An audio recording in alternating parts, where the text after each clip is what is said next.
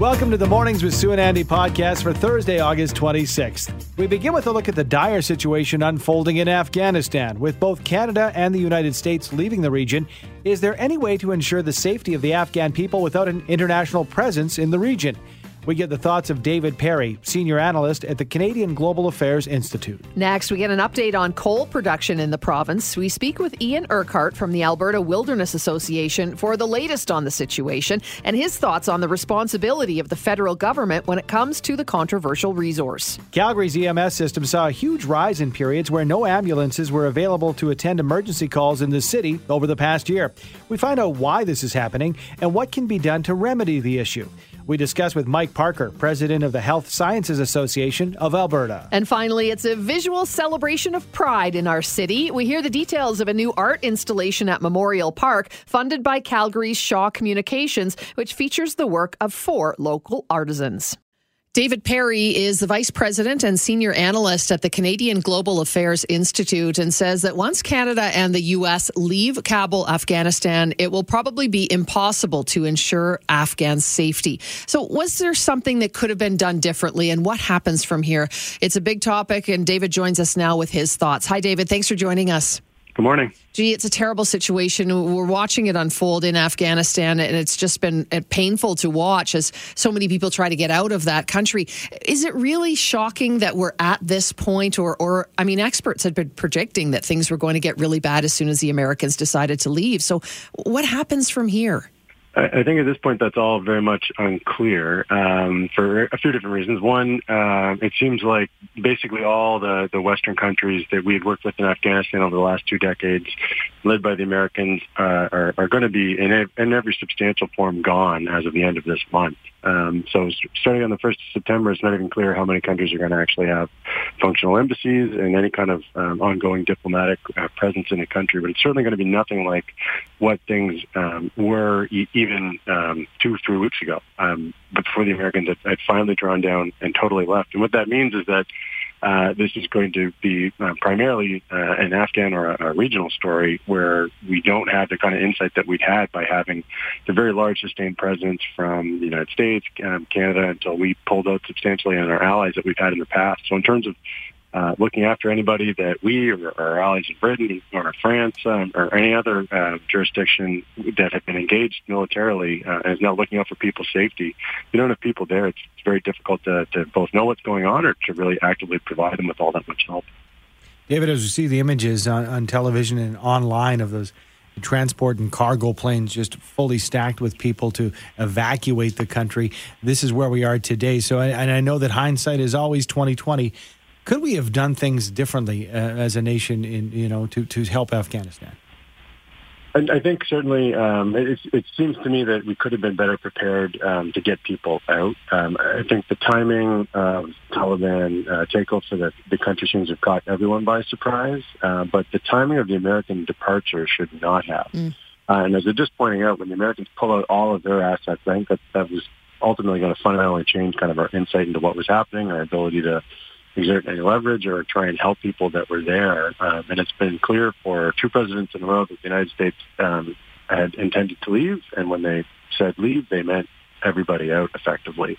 So I think we've had more warning than we probably are kind of willing to admit right now in terms of the preparation on the government side to make sure that if folks wanted to leave when it looked like the Taliban was starting to move, that these were the different types of documentation that you were going to be expected to have to present to the Canadian officials, however that was arrived at, even to the point when, that it wasn't all that long ago that there was a functional commercial airport in Afghanistan and Kabul, the one now that's totally run by the American military, where there's effectively no commercial flights that are coming in unless they're authorized by the U.S. Army effectively. So it's a long period of time, lots of chaos was to be expected, but I kind of wonder what we could have done more to prepare for this eventuality when it became clear that the Americans are on their way out.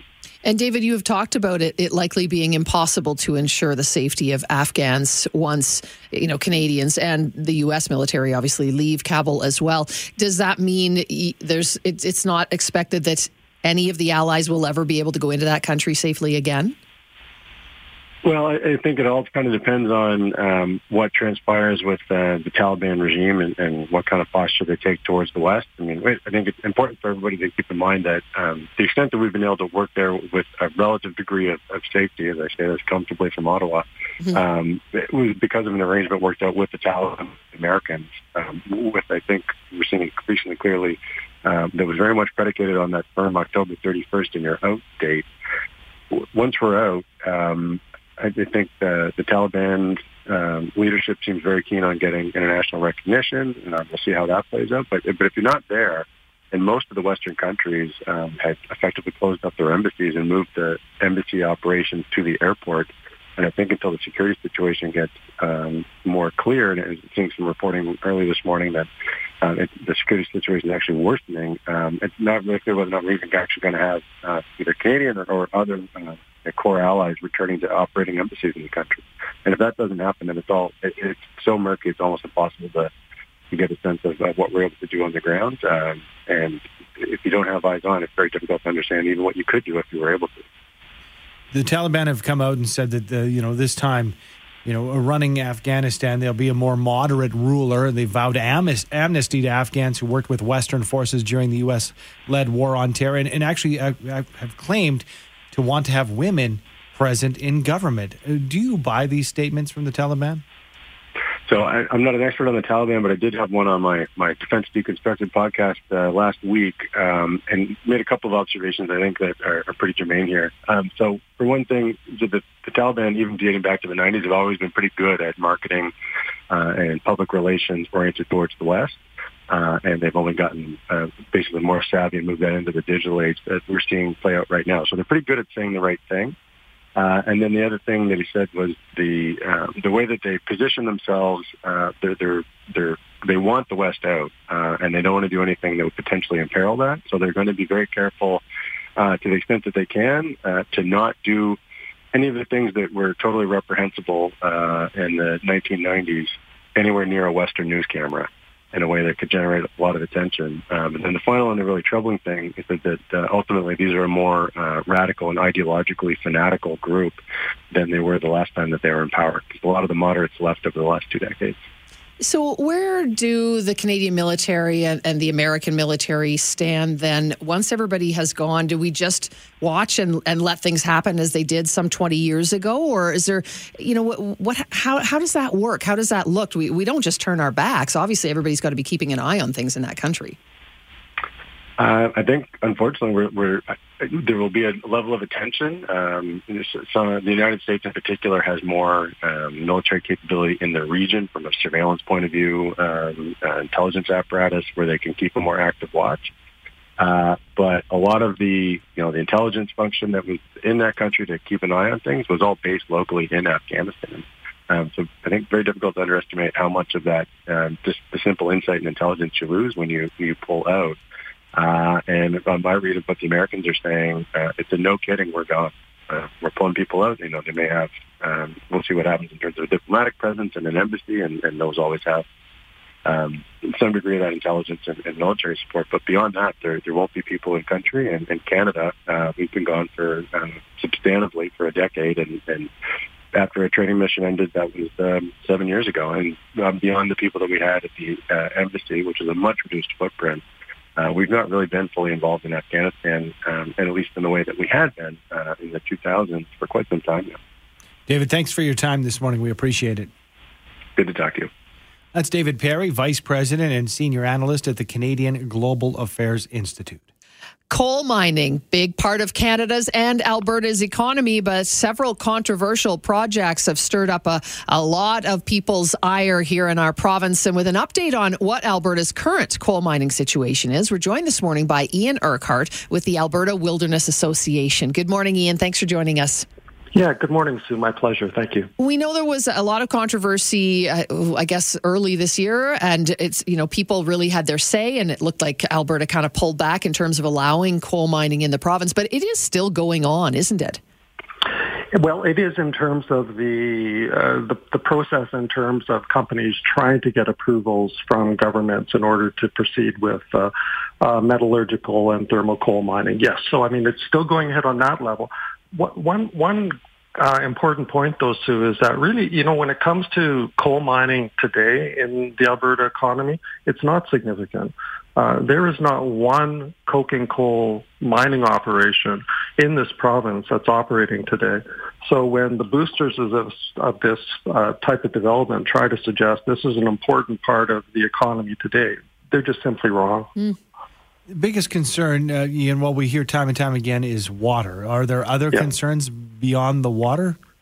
Yeah, I mean, certainly there are, Andy. I mean, water and selenium pollution has become the poster child for opposition to metallurgical coal mining. But there are other important issues here as well. There is what about the recreational opportunities in the Eastern Slopes that we as Albertans are able to enjoy now? What happens to those opportunities if we proceed with coal mining in the Rockies? What happens to species at risk in the Eastern Slope, such as West Slope cutthroat trout, or a threatened species such as grizzly bear, if we decide to devote tens of thousands of hectares in the Eastern Slopes to coal mining? What about climate change? I mean, in a province that is being criticized, as the Premier well knows, criticized for things like the oil sands, why are they considering embracing another greenhouse gas intensive industry such as coal mining?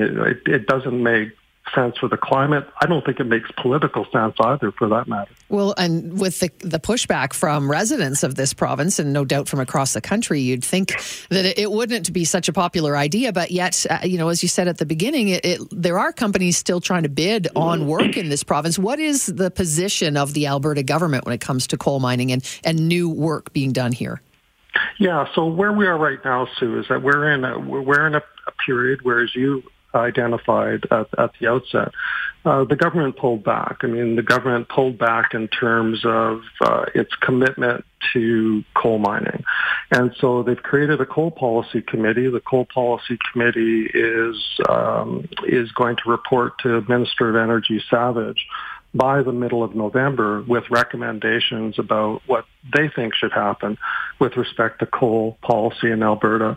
This is sort of a two-track issue process, though, because we also have what's going on at the federal level.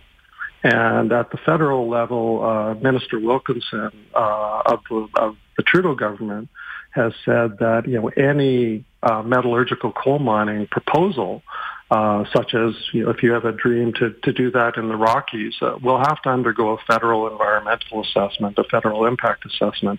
So we have sort of a two-track process here going on. There are things happening provincially. And I guess there I should add, too, that when the legislature comes back in October, the first private members' bill on the list to be debated is one from former Premier Notley, which involves and which suggests we should take an important step to prohibit coal mining in the Eastern Slopes.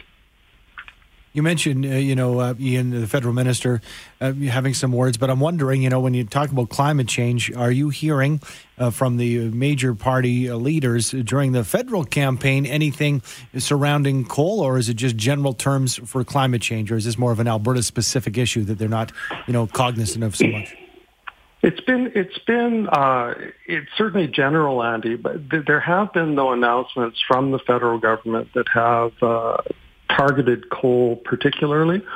So you had the announcement by Minister Wilkinson about the need to do federal impact assessments of coke and coal projects. So that, if you like, sort of increases the bar, in my opinion, that a coal mining proposal will have to get over. We also have in Canada the commitment that we won't be burning thermal coal in domestic electricity generating stations by 2030. So there have been commitments on the federal level as well too that aren't positive for the future of the coal mining industry in Canada generally, and I would argue in Alberta in particular. Ian, just before we wrap up, so I just want to be clear for myself and for everybody else. So Sure. The government, the provincial government, has stopped leasing out. The exploration leases have been stopped, basically. But there are many leases that still exist out there, right? So are they just on pause, or will that go ahead at some point potentially? So they are just on pause. So if you looked at a map of the Eastern Slopes and we imposed and we put a layer of coal mining leases over that territory, you would see that much of that territory is leased for coal mining. So really, right now it is on pause. And Dr. Ron Wallace and his committee will be making their recommendations to the province about what should be done with respect to coal mining in Alberta. And we'll see where we go from there. I don't think the opposition to this has diminished at all over the summer, and so we'll see what they deliver for us later in the fall. Ian, thanks for the update, and thanks for your time this morning. Yeah, my pleasure, Andy. Sue, take care. That's Ian Urquhart with the Alberta Wilderness Association.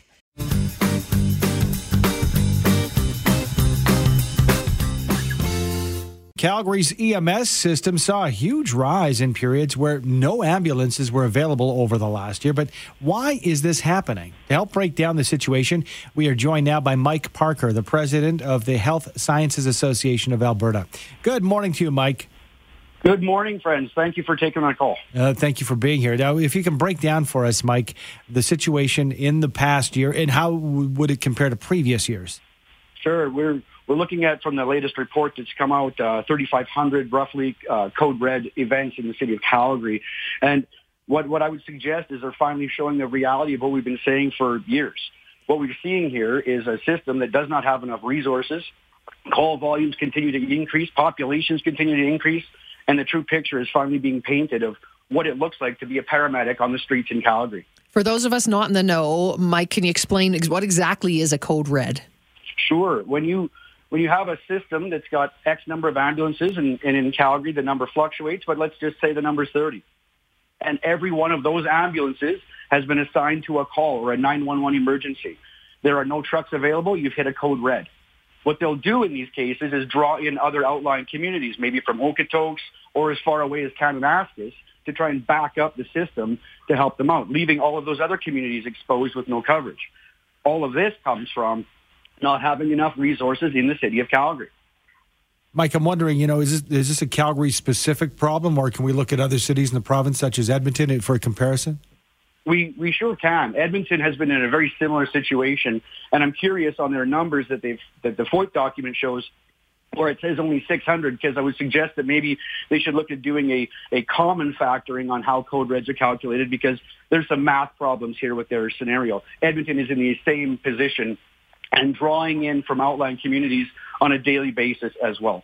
What's the bottom line here, Mike? Is this a municipal government budgeting issue? We need more money for paramedics, for ambulances as a whole, or both of those? This is not a municipal issue. This is a provincial issue. Okay. This is the provincial government that's created this. The provincial government pulled money out of EMS only 2 years ago, and we continue to see call volume increase. So we're not resourcing, we've cut funding, and now we sit with code reds happening on a daily basis in the cities of Edmonton and Calgary, and we can delve even deeper and say Medicine Hat is the same, Grand Prairie is the same. Mike, you mentioned something about, the state of being a paramedic, working in EMS in Calgary. And so I wonder if you can give us a little bit more on that, in the sense that if I need an ambulance to come to my house for what you're saying is a code red for a family member, that's stressful for me. But to work on the other side and knowing that you can't provide service that you're trained to do, that you want to do, that has to be stressful for the workers. The job of a paramedic is difficult. Let's just get that out clear as day. This is not an easy job that they do, and they give their all to do it. When you're responding for 30 minutes to a cardiac arrest, or you're responding 30 minutes across the city of Calgary for a respiratory distress or a critical patient in a car wreck, it is absolutely devastating to these people. They feel disrespected in the job that they do. The government is choosing to continue to mislead the public by saying that everything is fine. And at the end of the day, these folks are being forced into mandatory overtime. They are doing trips that are now, their shifts are now 12 to 14 to 16 hours before they can get off work. and it is absolutely demoralizing to the crews that are out there. And obviously throw in a pandemic and it just adds to it. What can we do as citizens of this city and this province, Mike? We're doing the right thing right now. We are listening to this conversation. We are talking about it, saying there's something wrong with our emergency medical services system. It is a structural failure of the management teams and the government that is responsible for them. And we need to speak up. We need to speak up to our local MLAs. We need to speak up to anybody who will listen to say there's something wrong with our system, because the decimation of the EMS profession is going to wave into the healthcare system fully, because all of those units that are tied up and piled up trying to offload their patients backs up the ERs. We have no access to doctors in this province. We've closed all of our safe injection sites in this province. A pandemic that's now hitting wave 4.